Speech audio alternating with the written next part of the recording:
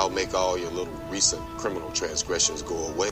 So as soon as you apologize and make a full reckoning of your transgressions, I shall absolve you and continue along the path of righteousness. I'm amazed we're in as good condition as we are. What with the rebellion and all. Completed and fully operational before the rebels destroyed it. For the fall of the human race. Ah! He didn't fall? Inconceivable! Fool! You fell victim to one of the classic blunders! You just fell for the oldest routine in the book. The fall of the human race. Are you hearing me? You disobey me, and I will bury you. I will never disobey you again. The choice is yours. Obey me and live, or disobey and die. Trust reppers will be persecuted. Trust reppers will be persecuted. Trust reppers will be persecuted.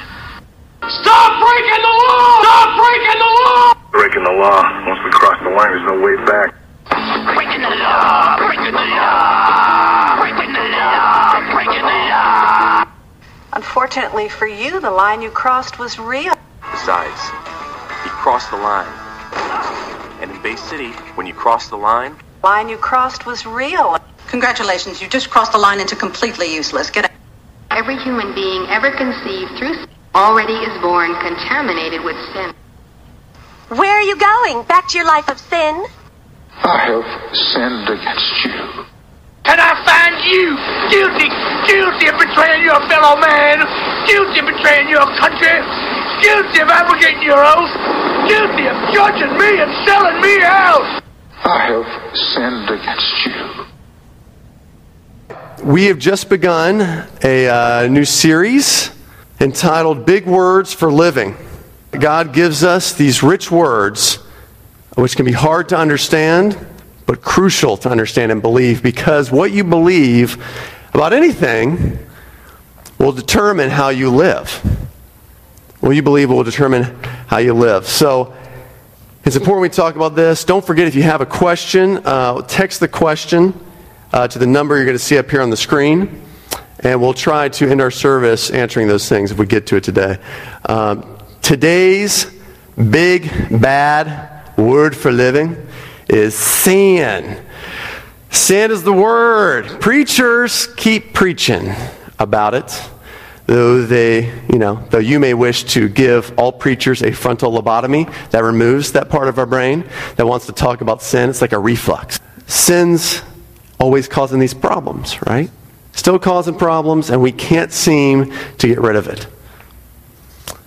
So we're going to talk about this morning because what we believe about sin significantly affects how we live. I want you to turn your Bibles, if you would, to Romans 3, verse 9. Romans 3, verse 9. We'll read verses 9 through 18. That's page 805 in the Bibles we provided for you. And we're going to talk this morning about sin as a disease. Sin as a disease because I think it's the best analogy for how to think about sin. I spoke with a doctor this week about diseases, and he was talking to me about how on one level, his approach to treating people is pretty simple. He said, when treating someone who is sick, I try to find the root cause of the disease, and then I begin to familiarize myself with how that disease begins to work on and corrode the body. And as we approach the disease of sin, we'll find that the Apostle Paul speaks of both the root of sin and how it begins to work and work and work on us. So we're going to follow his lead this morning. Romans 3. We're going to read verses 9 through 18. Read with me the word of the Lord. What then? Are we Jews any better off? No, not at all. For we have already charged that all, both Jews and Greeks, are under the power of sin. As it is written, no one is righteous, no, not one. No one understands, no one seeks for God. All have turned aside, together they have become worthless. No one does good, not even one. Their throat is an open grave, they use their tongues to deceive. The venom of asps is under their lips. Their mouth is full of curses and bitterness. Their feet are swift to shed blood. And their paths are ruin and misery. And the way of peace they have not known. There is no fear of God before their eyes.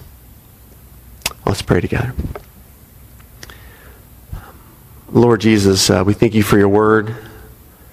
Sin is not always an easy subject to talk about. But Lord, we know that your word is so fruitful for our lives. And we just ask that we would be led by it this morning. And that you would show us what we need to see about this word sin.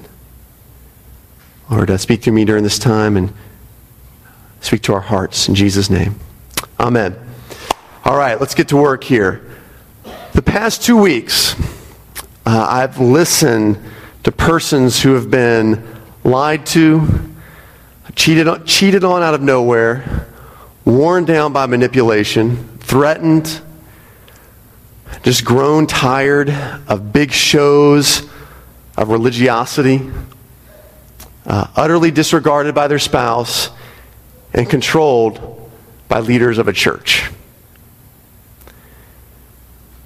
Now, generally, we're quick to acknowledge, right, that we're no longer surprised by some pretty awful deeds like these. Right? So we affirm the truth of what we just read in this passage, on the one hand. But when reading passages like the one we just read, don't you guys find that it's you get bothered by them? That you read it and you're just like, ugh, let me move past this one. I remember one time I was studying this, and someone remarked in a Bible study, passages like this one in the Bible are really distasteful. It's not really that bad. So I was thinking about this past week, and I was wondering, what's the reason for this schizophrenia? What's the reason for, on the one hand, thinking, yeah, man, it's true. We're not surprised by this. On the other hand, oh man, reading about this is so distasteful. What's the reason for this kind of schizophrenia and reading something like this? And I think the answer can be discovered in one little verse and one little phrase. And it brings us to the root of sin. It's in verse 9, where Paul simply says that all are under the power of sin. All are under sin. This phrase, under sin, hoof hamartion, which in the New Testament connotates this idea of slavery. You can look it up later, Galatians 2:22. This idea of being under slavery. Or, to put a modern spin on it, addiction. Sin addicts. So we're hurt when we see and experience others doing it over and over in their addiction. Others, but not us. But all are under the power of sin. Well, Ryan, that would mean that we'd be the same. What I'm saying here is, in other words, we have a hard time stomaching the truth, because buried deep within you and me is something that needs to compare ourselves with others. Or more accurately, really contrast ourselves with others, right? And we've seen this before. You may remember this. If you remember the parable of the Pharisee and the tax collector, we looked at this back, I think, in June in Luke 18. There's this religious man who goes into the temple to pray, and Jesus is telling the story about this man. He's very religious, and he looks back while he's praying with one eye, basically, on this sinner. And he prays to God about how good he is, all the good things he's done, and how he's not like this tax collecting sinner. Even while he's praying, he's comparing himself with someone else. Friends, this is pride. Pride is essentially competitive. Pride is essentially competitive. And we know this, right? If I were to ask you the question, are you a good person? Right? If I asked you after the service, I said, would you describe yourself as a good person? My guess is that's kind of a hard question to answer, right? I was thinking how I would answer that. Yeah, I mean, in some ways, I do some good things, but I know, man, I do a lot of cruddy stuff as well. It's just hard to answer that question. But if I were to ask you, hey, are you good compared with that guy? Are you good compared with her? Then it becomes a whole lot easier to answer, right, if we're honest, right? Oh, do you know that guy? Man, if you knew him, you wouldn't even ask that question. Better. Yeah, better. Right? Pride. The root or core of sin is the reason for our schizophrenia. That's why we all know and experience and suffer from sin, but suddenly dismiss it when its bitterness is applied to us. Why?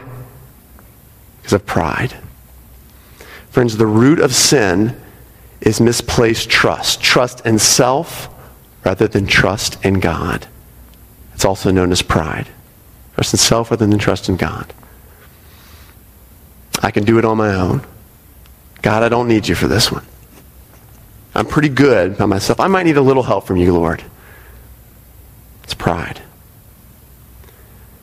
Now back to this passage.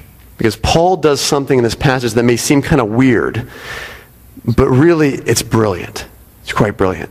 Paul strings together what appear to be these random verses from the Old Testament and puts them in one place. If there was like a stream of consciousness in the Bible, this would be it, right? It's like, oh, I'm going to put this here, I'm going to put this here, I'm going to put this here, I'm going to put this here. It's like random beat poetry together. And it seems kind of just, why did he do this?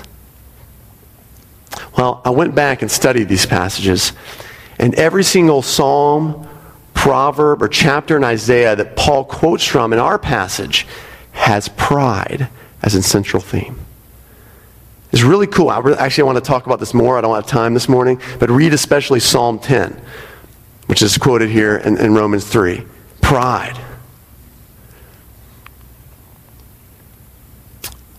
Now, why is it so important? Well, if you're out there this morning and you read verses like these and you think, yeah, it's true. It doesn't really apply to me right now.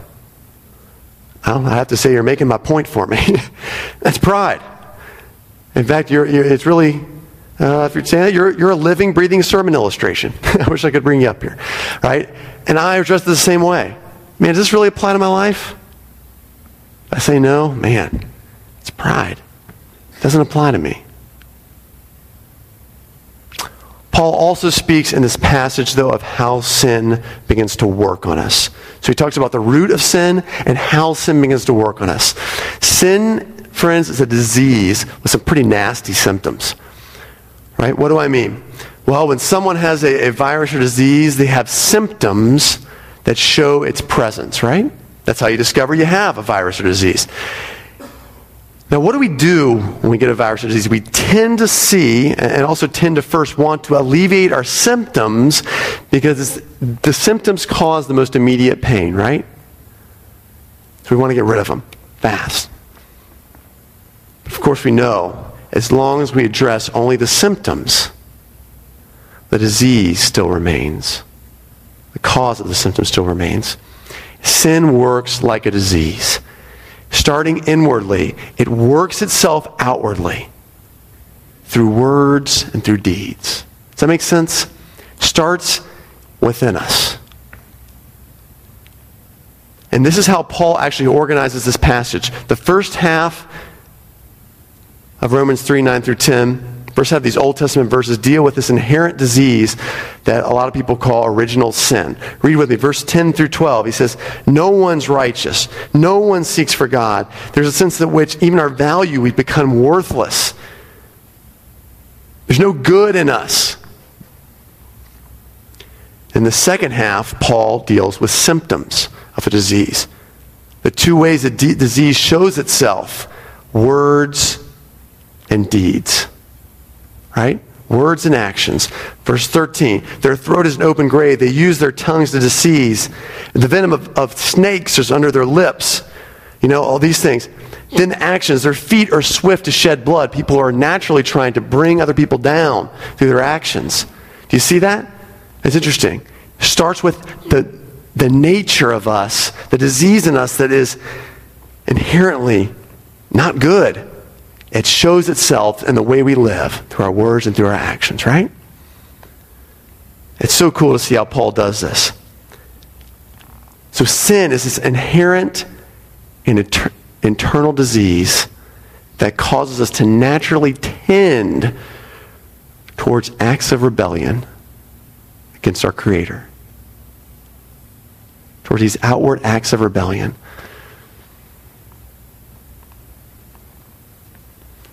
How much damage does this inward disease do in our lives? It's important for us to see this. I know it's not happy. We're going to get to the happy part here in a little bit, but we need the sobering part in our life. How much damage does this do inwardly? And however bad you think it might be, let me just get us in the right frame of mind, it's worse. However bad you might think it's usually it's worse. We know this from God's Word, and we know this from experience. I want to give us a cluster of verses about sin from God's Word. All right? First, Jeremiah 13:23. I love how vivid this verse is. It says, can the Ethiopian change his skin?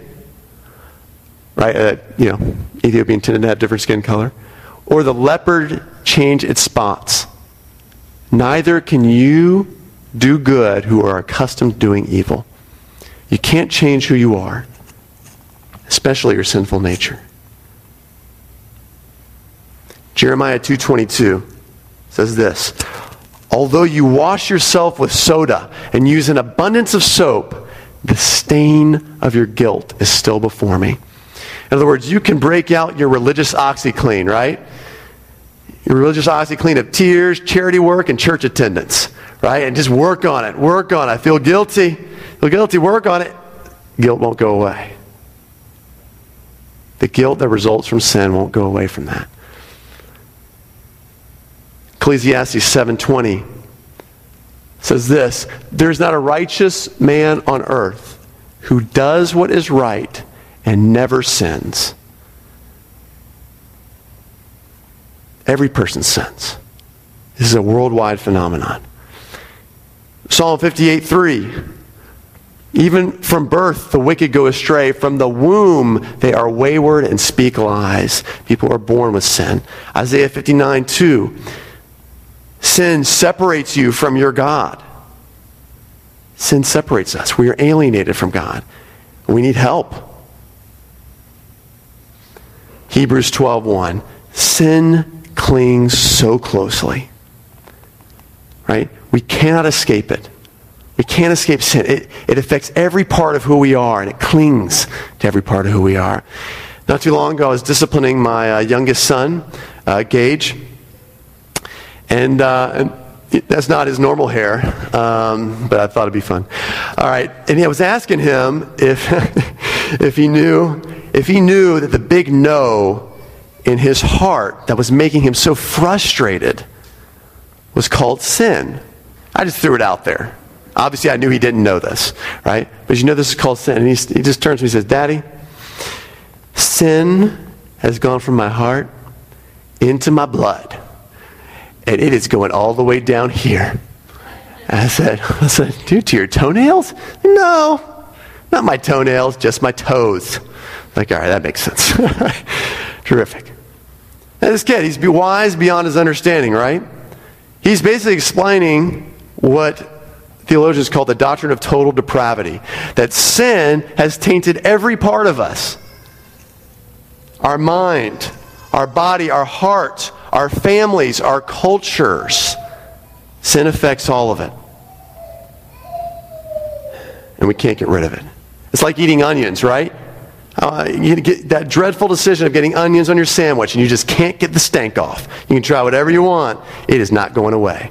It happened to me a number of embarrassing times this week, and I just kept wanting onions. That was a bad decision.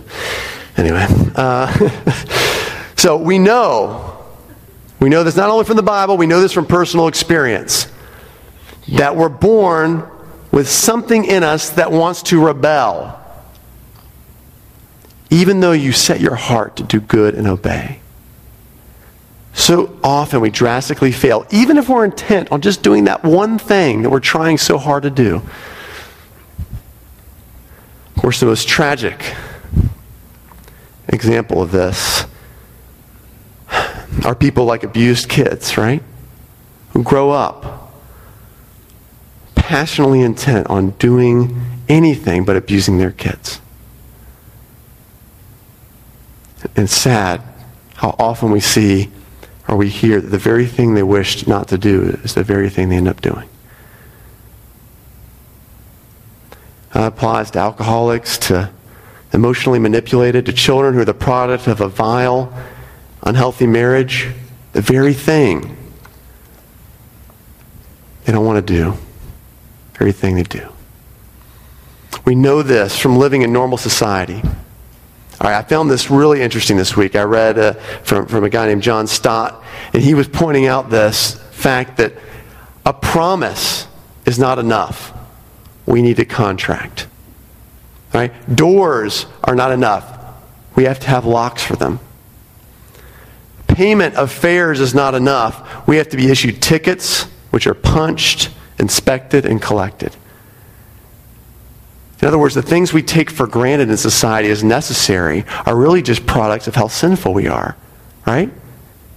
We can't trust anyone, right? Our society is naturally tending towards sin. That's why we have all of these things we consider being normal. I thought that was really interesting. Think about that. Finally, as I often like to share, we also know the reality of being born with sin from our children. I remember the first time hearing this song from singer-songwriter Sarah McLachlan. And I heard this song over, it was like I was shopping or something, and it's called We Are All Innocent. And the idea is she compares us favorably to children. We're kind of like kids. We're all innocent. And I thought to myself, does Sarah McLachlan have children? Right? Is she even an aunt or a godmother? Because if she was, she probably is. I'm sure she's a great lady. But one of the first 5 or 6 words a kid learns to tell his parent or any authority figure is no. Right? You may get a dada, a mama. You even get the slightly humorous poopy. Right? Poopy. But somehow they learn no basically out of the womb. I don't know how it gets to them. Someone just transmits it to them on baby vision, right? I don't know. But they learn it because it's inherent in them to rebel from birth. They have it born with it in their hearts. Now, why does this all matter? Why does what we believe and understand about sin matter to the way we live? I want to give us a few reasons. One, it matters to sharing your faith. Unless a person grasps and personalizes sin, he or she hasn't grasped and personalized the gospel. Okay? Why do we call Jesus Savior? Why? It's because he saves us primarily from the effects, the judgment, the wrath that sin brings along. Even from sin itself, he saves us. Because it separates us from God. It's tempting when someone's struggling to present Jesus to them as only a solution or patch that can fix their problem. Right? And I want to be clear. Jesus can give people peace, absolutely. He can, but we'll present them. Jesus gives you peace. Jesus gives you joy. Jesus can help you in this circumstance. And yeah, Jesus does do those things. Don't get me wrong. But if he's only a solution for those temporary problems, something else will always crop up in life. Right? Something else will always come up because we have this disease in us. Whether it be bitterness that crops up or whether it be deceit that crops up, something will always pop up. Because the real problem is that everyone has this inherent disease. And we need to tell people about this, as hard as it is to hear, because they need to see why Jesus is the real solution and how much he loves us. It matters also to addressing society's ills, right? I often talk about this in terms of social justice.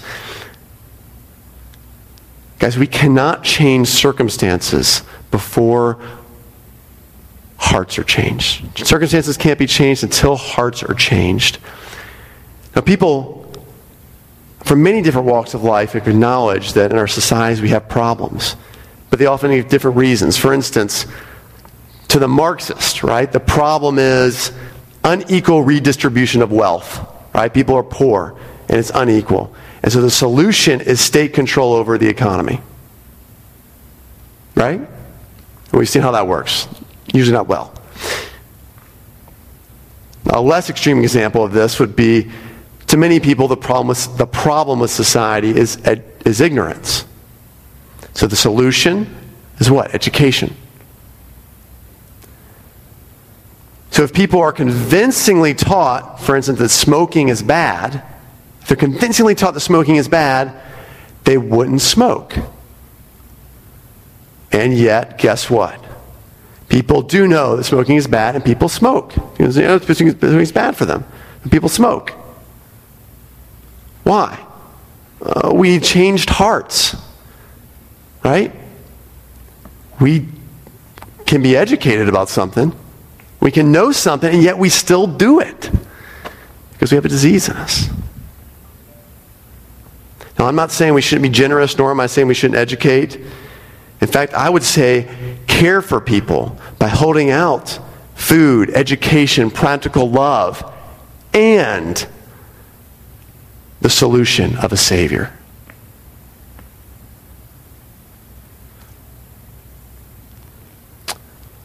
Matters to loving your neighbor. Understanding sin correctly matters to loving your neighbor. How do you perceive and treat your neighbor when they're caught in sin?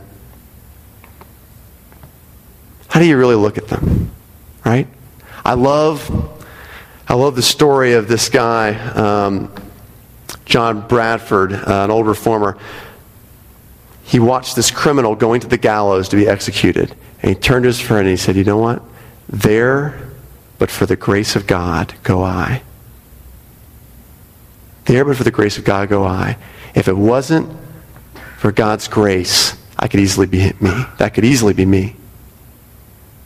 People who know Jesus are so in touch with their sin that the sin of others causes them to look at themselves and see their own potential to do the same thing.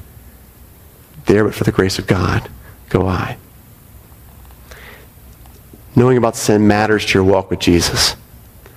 I love this. There's a pastor who said this so well, that till sin be bitter, Christ cannot be sweet. Till sin be bitter, Christ cannot be sweet. Now this seems paradoxical, right? Why would you internalize, personalize, consider something, that's so ugly and nasty as sin? Now, it can't be healthy to do that to yourself, right? I would say, no, it's gloriously healthy. It's gloriously healthy.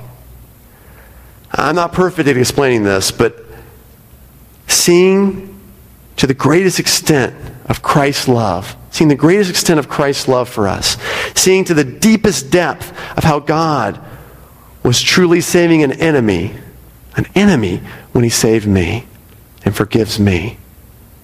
Oh man. Is a delightful, glorious truth that brings inexhaustible joy to life. It's awesome. It's why Paul could say later in Romans 5, where sin increases, grace increases all the more. Here's why Jesus said to a sinful woman and a man with pride, "He who is forgiven little loves little." In other words, unless you confess sin and are forgiven much, you can't love much. So get in there. Acknowledge sin. Confess it. And man, you'll know how to love. It's radical, but it's awesome. It's something that not only Paul got, but the Old Testament saints. The Old Testament saints got this before there was something to get, which means they got it by faith.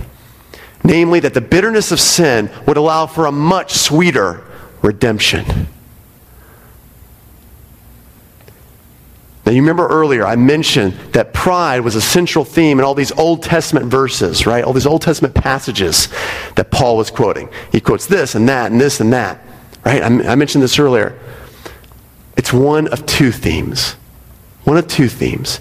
Paul chose these Old Testament passages that explored in depth the root of sin, which is pride, and he chose them because they looked forward to a coming salvation, a rescue from the helplessness of this disease, of this pride. This is so cool how he does this, how he chooses these chapters, these verses. Isaiah 59, which is verses 15 through 17 of Romans 3. Isaiah bookends his discussion of personal and collective sin. He talks about sin, but at the beginning and at the end, here's what he says. Isaiah 59:1. Surely the arm of the Lord is not too short to save. And check it out, a messianic prediction, Isaiah 59:20. A Redeemer will come to Zion, to those in Jacob who turn from transgression, declares the Lord.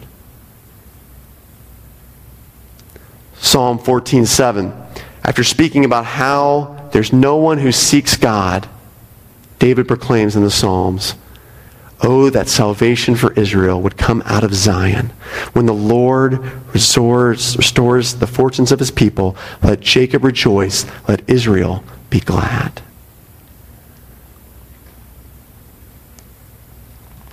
They looked forward to a time when the bitterness of sin would allow for a sweeter redemption.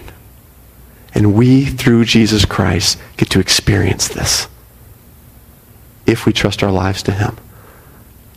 You see this? It's radical. And it's hard. I love this quote. I didn't mean to share this morning, but I love this quote. A woman named Flannery O'Connor says it. The truth doesn't change according to our ability to stomach it. It's hard to stomach this reality. But it makes the glorious reality of Jesus' redemption so much sweeter. And it's all about him, guys. In August 1957, 4 climbers, 2 Italians, 2 Germans, were climbing a 6,000-foot near vertical north face in the Swiss Alps. All right, my friend Jonathan, I think it was in Switzerland this summer. In the Swiss Alps, these 2 Germans disappeared and were never heard from again. The 2 Italian climbers, exhausted and dying, were stuck on 2 narrow ledges 1,000 feet below the summit. The Swiss Alpine Club forbade rescue attempts in this area because it was far too dangerous. But a small group of Swiss climbers decided to launch a private rescue mission to save these 2 climbers. So they carefully lowered a climber named Alfred Hellepart down a 6,000-foot north face. He went about 1,000 feet down, suspended on a cable a fraction of an inch thick as they lowered him into this abyss. Here's how he describes his experience in his own words. As I was lowered down the summit, my comrades on top grew further and further distant until they disappeared from sight. At this moment, I felt indescribable aloneness. Then for the first time, I peered down into the abyss of the north face of Eiger. The terror of the sight robbed my breath. The brooding blackness of the face falling away in an almost endless expanse beneath me made me look with an awful longing to the thin cable disappearing about me in the midst. I was a tiny human being dangling in space between heaven and hell. The sole relief from terror was my mission to rescue the climbers below. Friends, we are, in some cases, or we were, trapped. But in the person of Jesus Christ, God lowered himself into the abyss of suffering and into the terror of sin. And in Jesus, God became a tiny human dangling between heaven and hell. He did it to rescue trapped and helpless people below. People like you and me. Let's pray. Lord Jesus, one thing I felt like you really wanted to communicate, and you do through your word, and I pray that you would do this morning, was that sin is a disease, something we can't wipe out on our own, simply we can't erase by good works or efforts, but it takes something much deeper. Lord, what a tragedy that people should live their lives and never connect the symptoms with the disease. They see so much horror around them, Lord, and they see horror even from their own hearts, but they never connect it with the disease and their need for you, Jesus. Oh, Lord, if someone here is among that lot, Lord, I pray that you would just impress on them the disease, Lord, and that there is a cure in Jesus Christ. And Lord, for those of us who are trying to walk with Jesus, help us not be afraid to go to a loving God with the ugliness of our sin, because we know that you want to forgive us. We know that you want to experience the full depth, the full magnitude, the full sweetness of your grace and forgiveness. Lord, we can't do this unless we understand sin. We personalize it in our own lives. It's a radical thing to do. The world would tell us we're crazy. We're telling ourselves negative thoughts or negative self-talk. But no, Lord, there's a Savior for these things, a real Savior who saves people from death, from sin, from guilt, and brings them to everlasting life and abundant joy here on earth. And we're so grateful. We love you, Lord. Ask this all in Jesus' name. Amen.